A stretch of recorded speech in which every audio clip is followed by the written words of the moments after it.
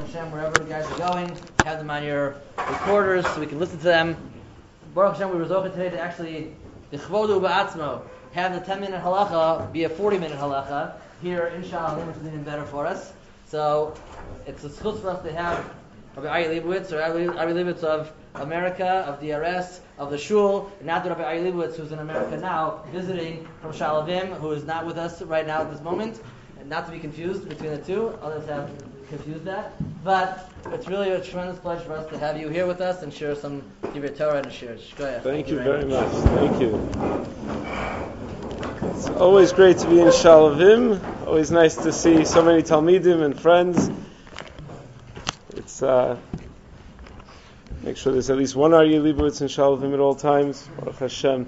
Last time I was here, or maybe 2 times ago, instead of giving a regular shir, I mentioned a shaila that I was asked recently, and I gave a shir on that, and someone came over to me a few months later and says, I remember when you were in Shalavim, you spoke about this and that shaila. So I said, okay, I guess if people remember that kind of topic, maybe I should stick with something like that. So I'll share with you a shaila that I just got this past Thursday night. Someone asked me this shaila, and we'll talk about what the answer might be, what the halacha might be. Someone came over to me and told me that at weddings, his shtick, the thing he does at weddings, is that he likes to leapfrog people. Are you familiar with what this is?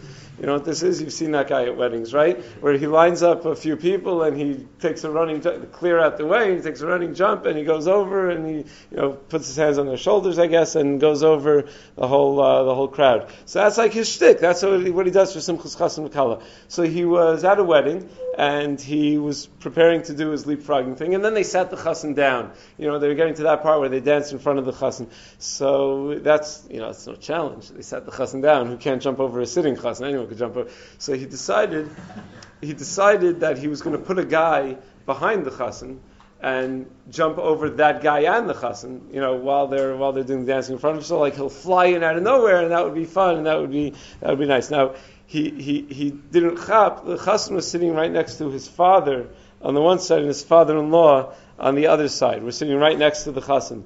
And this guy set up someone behind the chassan, and he was going to go leapfrog, but he didn't cheshbon that he has legs, and that the legs have to go somewhere, and legs can't just disappear. They have to go somewhere. So he goes and he takes his running. They clear out the way behind and in front, but not next to. And he goes and he takes a running jump, and he goes over the guy behind the chassan. One knee goes right into the back of the chassan's father's head. The other knee goes right into the back of the kala's father's head. They're both out cold, and he feels terrible. He turns around. The chassan's father gets up and he says, "I'm okay." The kala's father starts screaming for Hatzalah, and the guy says, "I am Hatzalah." No, not you. Some other Hatzalah.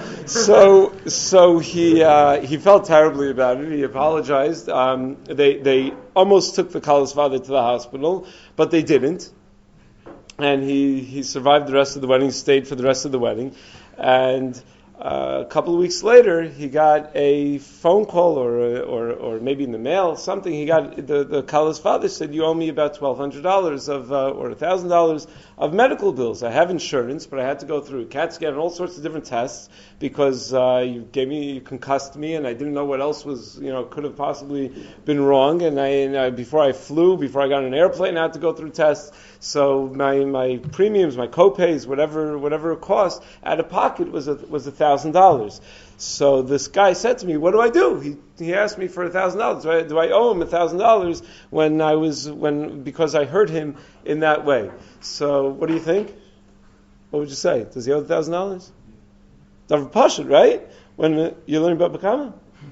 Adamur Liolam? No? Person Shmiras Atzmo Olav, he has to be careful that he doesn't go knock someone upside the head and knock him out cold. That is, especially at his daughter's wedding. So it would seem like an open and shut case, but it's not really an open and shut case. And I want to explain to you why it's not. So first of all, he told me, I said, "Is this Shaila L'maisa?" So he said, "No, it's not L'maisa, because what happened was he went and asked one of his rebbeim at the time that it happened, and the Rebbe said, here's what you do. Send the guy $500 with a note that if you want to take me to Beis Din, if you want more money, then take me to Beis Din. But here's what I'm willing to pay." And he's never going to take you to Beis Din because he doesn't want to go through the hassle.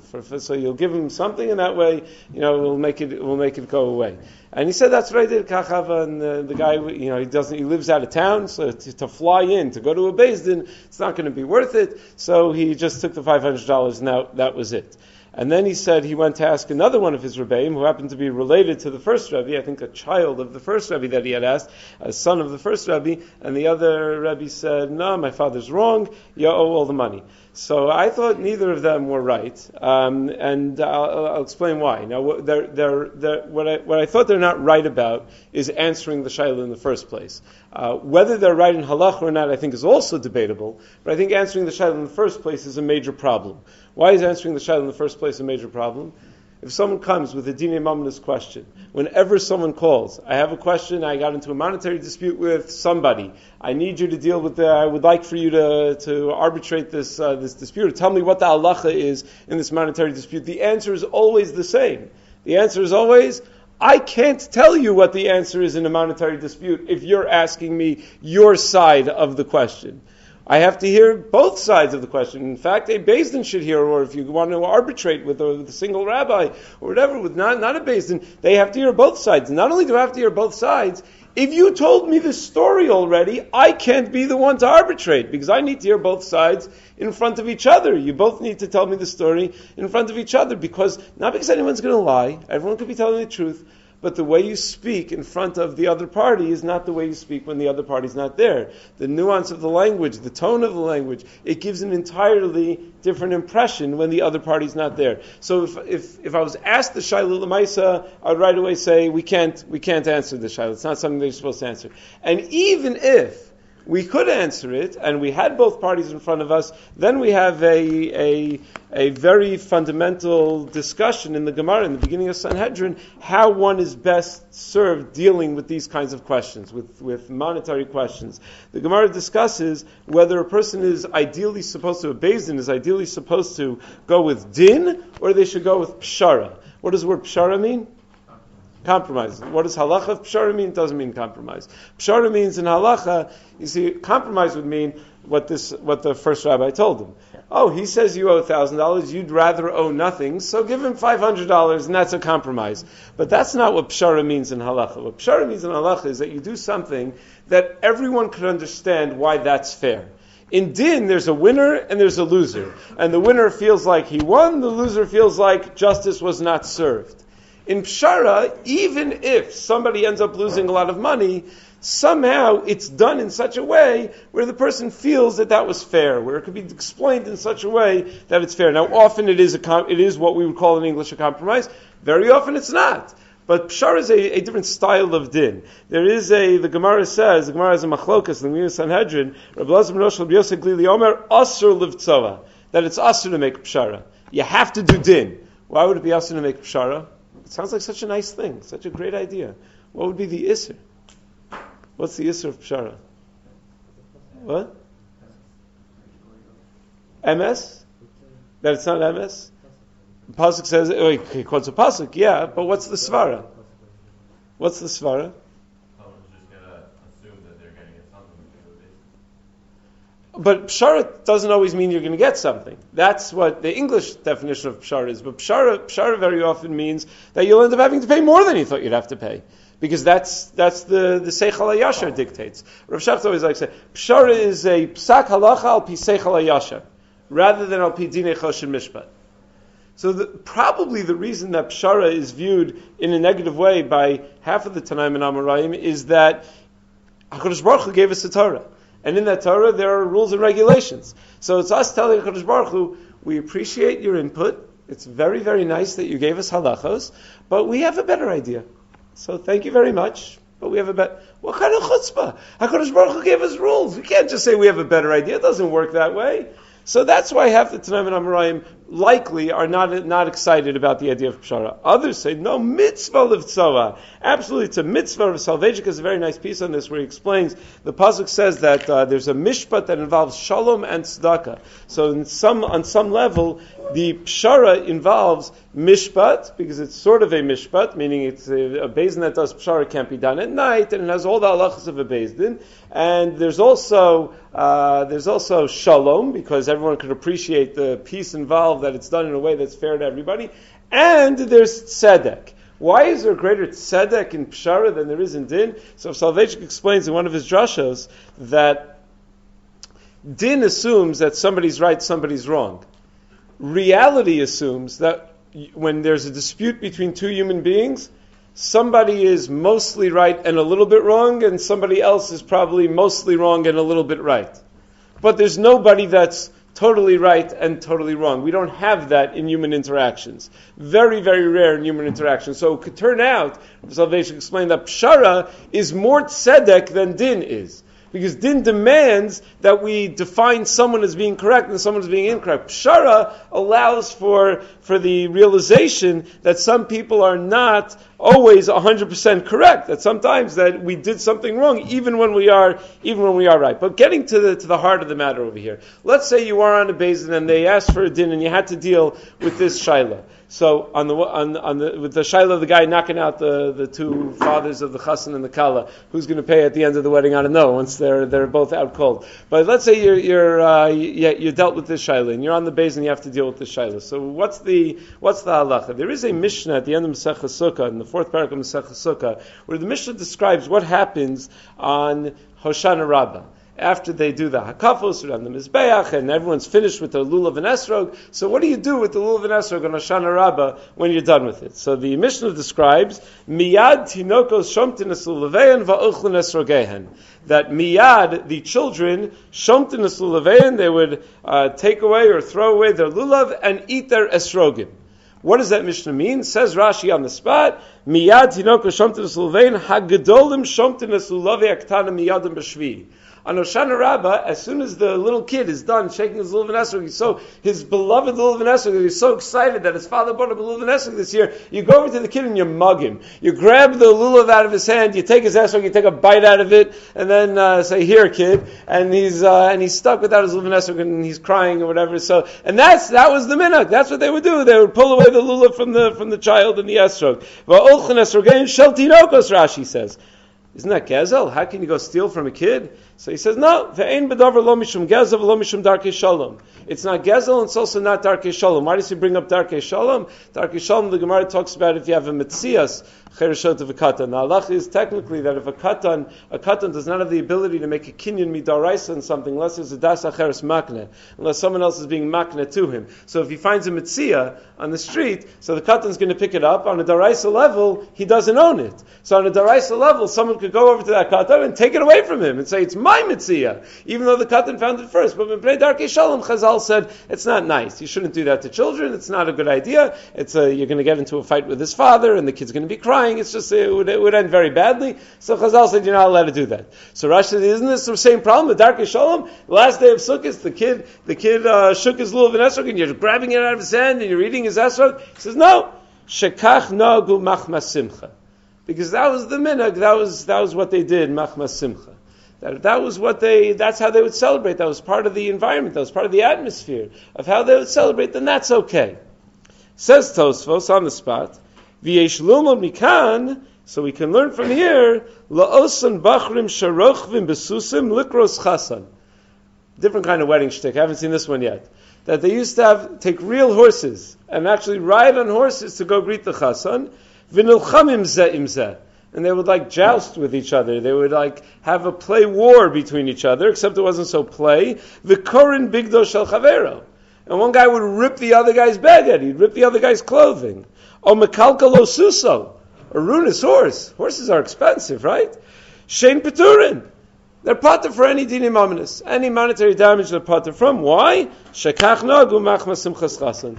because that's the minig, simchas chasen, that's the minig you're allowed to do it. That's the minig is that's what they do. So then any damage done in that context is going to be something that you're patur for. Then Tosfos says a different pshat in the Mishnah, not like Rashi, without rejecting this approach lahalacha. He's saying there is a different pshat in the Mishnah. The word miyad, when it comes up in the Gemara, most often does not mean from the hand of. What does miyad most often mean in the Gemara? Immediately. So what do they do? That's what the Mishnah is describing. Right after the Chibur HaRavos, what would they do? Miyad, and the children would throw their lulav out. That was part of their way of celebrating. They would throw the lulav down and they would eat their own esrogim. Not that anyone's mugging any poor children. That's not the way it would work. But that's a different pshat in the Mishnah. But Tosfos doesn't reject the possibility lahalacha that if this is what they do for simcha, so good. So that's what they do for simcha. So it'll be a lot of fun. Everyone will have a great time, and it's totally okay. So what does this have to do with our Shaila? The Ramah in Darkei Moshe, in Choshen Mishpat, in some Shinayin Ches, the Ramah writes, quotes from Mordechai on that Gemara in Sukkah, and he says, V'yesh lomod la'osun ha'bachrim ha'rochlim likros chasam nekala. He quotes the same idea that Tosfos says that they're pater because they're no iked machma simchas chasam bekala, and he says v'chein pasak b'chidusha aguda bachrim shesochin zem zeh v'hiku zeh zeh. They hit each other. Im einam mechavnim peturim. If they're not trying to hurt each other, even though they're getting rowdy, and you know, like it's the kind of thing your mother would yell, "Stop doing that! Someone's going to get hurt." And then, sure enough, someone gets hurt. But you weren't actually trying to hurt each other. You were just trying to have fun. You're just trying to, see how quickly your brother could duck when you swing the hockey stick. And it turns out one time he couldn't duck in time. You weren't trying to hurt him. You were trying to swing above his head as he was ducking. But he just his reflexes weren't as good as they should have been. So that's, since it's machma simchas chasen v'kala, that's what you're doing because of simchas chasen v'kala. So that's okay. Then it becomes that you're pater in dinei mamanis. That's what the Ramah writes, and he quotes a tshuva from the Trumas Hadeshen. Now, most of the Trumas Hadeshen's tshuvas are not what we would call classical tshuvas. Trumas Hadeshen, many tshuvas are like this. Shagasari also. It's not that people ask these questions and then they answer the questions, and you know it because the questions aren't all that interesting. Reality is always more interesting than questions that people make up. Reality is much more interesting than fiction. So a lot of the questions in Trumas Hadeshen are like, what's the halacha? It's quoted on every page of Shulchan Aruch. Trumas Hadeshen is one of the most important svarim, certainly in the formation of the Ramah, and kimat on every page in the Ramah you find a quote from the Trumas Hadeshen. So Trumas Hadeshen, Chelik Beis Siman Reishit, was actually asked a real shaila. It seems that this was an actual shaila, where someone had asked about they were doing hakafos, whether it was Simchas Torah or whether it was Hoshanas during Sukkot, they were doing hakafos, and one guy bumped into another guy and broke his shoulder or something. Like really must have bumped into him hard and either dislocated or broke his shoulder, and he had significant medical bills that had to be handled, and he wanted to know if he's chayiv to pay for those medical bills. So Trumas Hadeshen says that really, technically speaking, you'd be pater, because it's simchas mitzvah and it's understood that it gets tight in shul and that people push and that people, it's just the way it is. Apparently it was, which Hasidim, the Rav Arla Hasidim, there's a little more of, it's Leibedik and it's whatever, so you have, that you enter at your own risk, and that's sort of the way it goes. But he says in this case the guy's not going to have to pay. Why not? Because there were two Eidim that heard Reuven, before Reuven broke Shimon's shoulder, they heard Reuven say, I can't wait till Simchas Torah, because everyone gets in the middle and they just push. I'm going to give Shimon such a zetz that he's going to, meaning he was planning on it the whole time. He had planned it out in advance. So he went in, and sure enough, he broke Shimon's shoulder. So he says, okay, if you're planning in advance, then Vada, you have to pay. Then you're obviously chayiv to pay. But short of that, if you weren't planning in advance, then you wouldn't be chayiv to pay. So that's what the Trumas Hadeshen says. And the Ramah quotes this Trumas Hadeshen like many other Trumas Hadeshens on the page in Shulchan Aruch. He quotes it twice in Hilchos Purim. In Siman Tafresh Sadi Hey, the Ramah writes, V'yeh in Sif Beis, V'yeh shomrim dim hizik echad es chavero, mikoach simchas Purim, pater milashalim. If someone damages someone else because of Simchas Purim, he's not going to have to pay. The Ramah writes. And Mishnah Berurah just adds that the Bach distinguishes between a hezek gadol and a hezek katan. If it's a lot of damage, then you will have to pay. But if it's a small amount of damage, then you won't have to pay. And then again, one siman later in Tafresh Sadi Vav, the Ramah writes, B'nei adam achotvim zeh mizeh derech simcha. People who grab things from each other, derech simcha. They go pickpocketing each other or something, derech simcha. They grab food out of each other's hands. They grab esrogim from children, derech simcha. Ein bazeh mishum lo sigzol. It's not a violation of lo sigzol. V'nagu kach, and that's the minhag ubulvad shliyasu davar shlo kogen al pitu ve'ir. As long as you don't go overboard. So as long as you stay within reason, it's okay. And he says, not only that, the Mishnah Berurah says, and therefore, if you stole someone's food, machmas simcha, you could make a bracha on it. It's not a problem of making a bracha on stolen food. What's the problem of making a bracha on stolen food? And it's a mitzvah babaveri. You're going to say a bracha on something that's stolen. That's a makri. You're making a makri of a Kadosh Baruch Hu. You can't do that. But this isn't stolen food. Dina Mamnas just goes away. It's totally mutter over here. So given this background, so now what would you say? If you're on the Bezdin, the guy has to pay, the guy doesn't have to pay. The guy that knocks out the father of the chassan and the father of the kala. So now you're convinced that he's totally pater. Any svara the other way? I mean, I did too good a job convincing you. Yeah, I still think you have to pay because in the case of the jousting, the point of shearing the clothing or the hurting the horse was probably part of being misameach plus the kala. Here, hitting his father or father-in-law probably wasn't part of being misameach. Meaning the jumping over the chassan is part of being misameach chassan v'kala. The fact that you knocked two people out, that was not part of that wasn't part of the plan. The jousting, the actual jousting is part of the plan. That itself, I hear that chiluk. That's a very interesting chiluk, yeah? This isn't a normal way of doing misameach chassan v'kala. The jousting is normal, that's what normally happens. Is it not normal? Have you never seen this at a wedding? I've seen people jump over other. People get crazy at weddings, right? People do crazy things at weddings. Let me ask you something. Let's say you have a guy who juggles fire. You ever see that at a wedding? I've seen that at weddings. A guy takes things and he juggles things of fire. But the guy doesn't really know how to juggle, so he just takes fire and throws it in the air and lights the college dress on fire or something like that. A guy in my shul told me that he once was juggling fire at a wedding and he lost one of them and it almost lit the college dress on fire. And he realized I should probably practice a little more before I do this again. So is a guy who's not a trained juggler and he just lights things on fire. Is he chayiv? Is being misameach chassan v'kala? Is he going to be chayiv to pay in that case? Well, what do you think? Is he going to be chayiv to pay in that case? He's vaday chayiv to pay in that case. Why? That's gross negligence. That's awful. That's not misameach chassan v'kala and b'shogeg you happen to do something. How did you think it was going to end?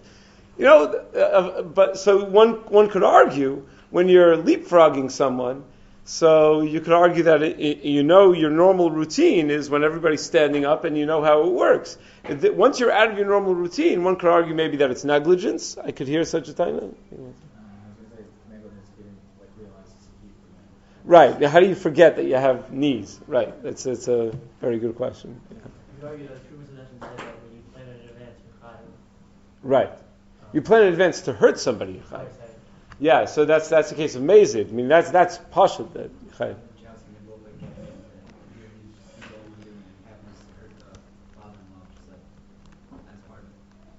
Meaning the other party wasn't okay. Very good chiluk also. Yeah. Does anyone disagree with the jump that you made from Niska Mamo to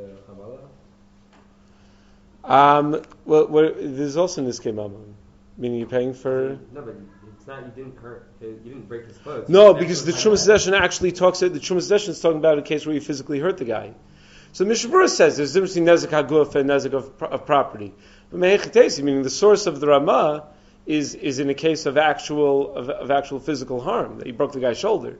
So the pashtus is we would not be mechalik, even though there's svara to be mechalik, but the original source it seems not to be mechalik. The Gemara is not right in a chinami, but the Trumas Deshen, which is what the Ramah is based on, is talking about. Yeah, so I hear that chilik. Let's take a step back. Why is it that you'd be pater? What kind of ridiculous halacha is this? You're going to go and damage someone's property, and because you were trying to be misameach chassan v'kala in a foolish way, you're going to be pater? Where does this halacha come from? Why would there be such a halacha? So Chazal made some sort of patur over here. What patur did Chazal make? What were they thinking when they made this patur? There's a beautiful sefer called Mishpatei HaTorah. I think the Rav who wrote his name Rav Spitz, I think. He's an Israeli Rav. He publishes Choshen Mishpat Shailas, I think, in one of the newspapers. And he has a column of Choshen Mishpat column, and he put them together in a very nice sefer. So he deals with this issue, and he says, Yesh lachkor b'tam ha'patur shalamaz b'shkaga machmas mitzvah. What's the reason for this patur? So he says, I can think of two possibilities. One is Ki Chazal, Rabbeinu Rishonim, whoever it is, whether it's Chazal, whether that's the Pshat in the Mishnah, like Rashi says, and therefore it's Chazal, or whether it's not Pshat in the Mishnah, and this was just something that was dreamt up by Rishonim, but someone along the line realized that weddings would be extremely lame if people were made chayiv for all the damage that they did. What would Simchas Chasam Kala look like if you couldn't have anyone leapfrogging anybody or juggling fire or doing anything? It would just be a bunch of guys walking in a circle. So you don't want that. You need a little bit of pushing. You need people to push the envelope a little bit. That's what makes it fun. That's what makes it exciting. That's what makes it a Simchas Chasam Kala. And in order to preserve the proper atmosphere of Simchas Purim, or Simchas Chasam Kala, or any Simchas Shel Mitzvah for that matter, when that's the nature of the Simchas HaMitzvah, Chazal said, you're no longer called an Adam HaMazik. They were mafkia him from the chiyuvim of an Adam HaMazik. He no longer has to be shomer al atzmo, not to be mazik somebody else b'shogeg. And therefore, if the person you were mazik, it doesn't matter who the person you were mazik is, whether he's kashur to the simcha or not, whether he's connected to the simcha or not, or even if he's not connected to the simcha, you're not an Adam HaMazik anymore. So therefore, you're going to be puttered, no matter who it is that you're mazik. Or, let's say it's a very expensive hezek, but still, you're not an Adam HaMazik. It's not going to be an issue. Nezek l'gufo, you're not an Adam HaMazik. Wouldn't be a problem whether it's l'gufo or b'mamono. And certainly, you wouldn't have to ask mechila either. L'chora, you wouldn't have a requirement to ask mechila because Chazal had this. They were mafkia you from the parsha of Adam HaMazik. So that's one possibility. What's the other possibility? It's the other possibility of what the mechanics of this thing are.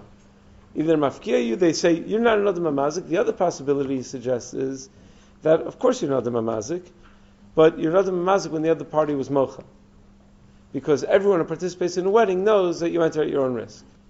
And that this is the way a wedding works. And because this is going to be the way as Levitic as it gets, you know how Levitic gets, or you know how Levitic gets on Purim, or you know, so when you go and become part of that, you are giving an implicit mechila for anyone who's mazik shalo b'kavan. If someone's mazik b'mezid, you're not mochel, but mazik shalo b'kavan. Now, if that's the case, though, that it's an implicit mechila, one could certainly argue that it would really depend what kind of hezek it is. Look, I'm going to be mochel something minor. I used to always wear, when you wear a white shirt and a suit every single day, it's very hard to distinguish between your Shabbos clothing and your weekday clothing. So one of my ways of distinguishing between my Shabbos clothing and my weekday clothing, so after I lost weight, I lost weight a little while back, so that my Shabbos suits were the ones that fit, and the weekday clothing, the suits were the ones that didn't. But ultimately my wife made me get all of them fixed. So the way I used to distinguish was, I would wear cufflink shirts on Shabbos, and non-cufflink shirts during the week, right? So that's how I distinguish between my Shabbos outfit and my weekday outfit. And shoes also. But at weddings, I would always wear Shabbos clothing. So I'd wear my cufflink shirt with cufflinks, and every single wedding I'd lose a cufflink or two. It would always get, because it gets Levitic in the circle and whatever, and something would get knocked out, it would be stepped on, and it would be... But I knew that. I'm not going to sue the Chasam and Kala, what kind of animals you invite to your wedding that, they're dancing in such a way. That's the price you pay to go to a wedding. So after a while, I just got smart and stopped wearing cufflinks. Like, it's not worth it, like, no one will mind if I wear a shirt that doesn't have cufflinks to their wedding. So it's, even when it says black tie, you don't actually have to wear, okay, whatever, so no one's going to mind. But you enter at your own risk. You know that's the risk that you're taking when you go to a wedding. So if that's the case, I'm willing to risk a cufflink, but I'm not willing to risk a concussion or internal bleeding in my brain or whatever else could happen when someone knees you in the back of the head. So maybe that you wouldn't be willing to be mochel. Or if, let's say, the hezek was done to someone who's not really part of the simcha, someone external to the simcha happens to be walking by, but you're jousting outside the wedding hall. Hey, check this out, and some poor guy is walking by and you accidentally knock him out. So the l'chorah, he's not mochel anything, he's not participating in the simcha. So it'll be several nafkaminas. Now it seems to be that this is a machlokas. Which side to take is a machlokas between the Trumas Deshen and the Ramah on the one hand, and the way the Mishnah Berurah quotes from the Bach on the other hand. The Trumas Deshen and the Ramah seem to assume like the first side, that you're not an Adam HaMazik at all. that you're pater entirely, even though it's physical damage to the person's body. I mean, your chiluk between physical damage and damage to one's mammon, that would be enough community here. Because if it were physical damage, chances are a guy's not mochel that. You don't go into a wedding thinking that you don't mind suffering a concussion. I don't mind losing a cufflink, but I do mind suffering a concussion. So if the Trumas Deshen is willing to say that the broken shoulder, he's really pater for Meikra Din, so l'chara what he's saying is that we're mafkia the guy from being an Adam Amazik at all. He's not called an Adam Amazik to begin with. On the other side, on the other hand, the Mishnah Brura says that no, if it's Nezek Gadol, if it's Nezek Haguf, then you're going to be chayiv. Seems to be assuming that it's a din of mechila, and a person is only willing to be mochel up to a point. Beyond that point, the person is not willing to be mochel. It should also be pointed out, this is very important, that even if you're going to say you're pater at a wedding, if you do damage, that does not mean that if you go to your table to have the meal and you drink out of a glass and the glass slips out of your hand and shatters all over the floor, that you pater from that nezek. Because that was not simchas chassan v'kala at all. That was just stam nezek, that you just weren't careful enough about adam will the olam, and you have to pay for that. Right? That's stam nezek. It would only be in the act of simchas chassan v'kala that it actually be pater. I think it's a davar pasha, just making the point. Yeah. Did Shumas Adeshin and the Ramah also say that you're pater even if you're posheya? No, if you're posheya, then well, if it would have to be like the level of what we would call pshia would be different, for this, because it's understood to be a rowdy atmosphere. So you're taking more than normally acceptable risks. But gross negligence would not be okay. Gross negligence would not be okay. So what would you do in halacha if you have two? So now we have a legitimate machlokas haposkim. Trumas Deshen, he's real. The Ramah. Ashkenazim yotzim biad Ramah, right? We follow the shita of the Ramah all the time. Mishnah Brura, also, that's a Bach, very real poskim. So what do you say when you have a dispute in Dinei Mamonis, and there are very real poskim on either side? So there's a general concept of a motzi mechaver alav haraya whenever you have a suffix in Dinei Mamonis, but when you have a machlokas in Dinei Mamonis, not just suffix, but a machlokas in Dinei Mamonis, is a concept called kimli. You're familiar with the concept of kimli? That each party can say, the party that would theoretically owe the money could say, no, I hold like the other shita. I hold like the shita that says that you're pater. As long as there's a legitimate, strong shita that holds that way, so you could say that he holds like the shita that says that you're pater. Now, again, that's if there's a beis din involved. The beis din can say you're not chayiv to pay, or there's a machlokas, and and he's entitled to say kimli, or the beis din could paskin one way or the other. What about the rabbi who said pay $500? Isn't that pshara? Isn't that the best solution? Isn't that pshara? What do you think? Is that a good solution or a bad solution? What the guy actually did, paying the $500. So I thought that was the worst solution. It's the opposite of pshara, because everyone lost. The guy who paid thought, why did I have to pay $500 for it? That was I didn't know anything. And the guy that got paid felt he was strong-armed into a deal. So someone said, isn't it better to settle out of court? Yeah, settling out of court is not by telling him, here's what I'm paying, sue me. That's not called settling out of court. Settling out of court is calling the guy up, I'm really sorry, maybe we could work something out, and actually working it out together. So I didn't think that counts as pshara or anything positive. I thought the just paying the $500, I thought was a very bad idea. I didn't think that made much sense. Now it's interesting, the poskim all talk about in this context, because it comes up in Hilchos Purim, they all talk about if you're mevazes someone, is the guy mochel that also? Meaning that's the nature of the simcha. Things are getting out of hand. So you're mevazes somebody. You have a Purim spiel in yeshiva. What does every Purim spiel in yeshiva do? They make fun of all the rebbeim and the Rosh Yeshiva, and that's what they do. So normally you wouldn't do that. It wouldn't be normally acceptable. Someone just showed me a video on Motzei Shabbos. Someone showed me a video that in Rav Scheinberg's, I think last year on this earth, that someone came into Rav Scheinberg on Purim dressed up like Rav Scheinberg with like 1,000 pairs of tzitzis, and Rav Scheinberg was cracking up. He thought it was a star, and then he goes like this, waves his finger at the guy like. But can you do that during the rest of the year? No, but you can do that on Purim because it's Purim, and that's okay. That's not a chutzpah. It's not a bizayon to do it on Purim. In the Netiv Aryeh brochure, every year there's a picture from like 15 years ago where a guy dressed up as Rav Bina.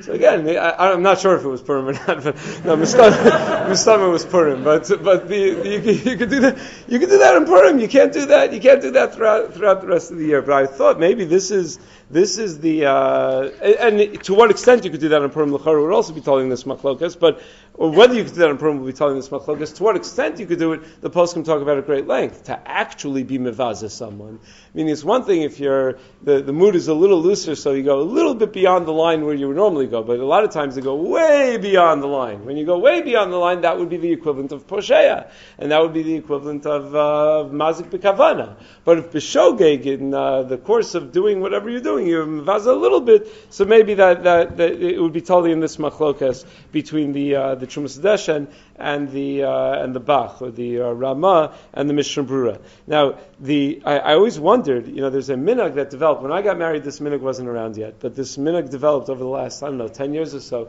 that when a guy gets married, so at the Afruv, his friends get up, and when they speak at the Afruv, they completely destroy him.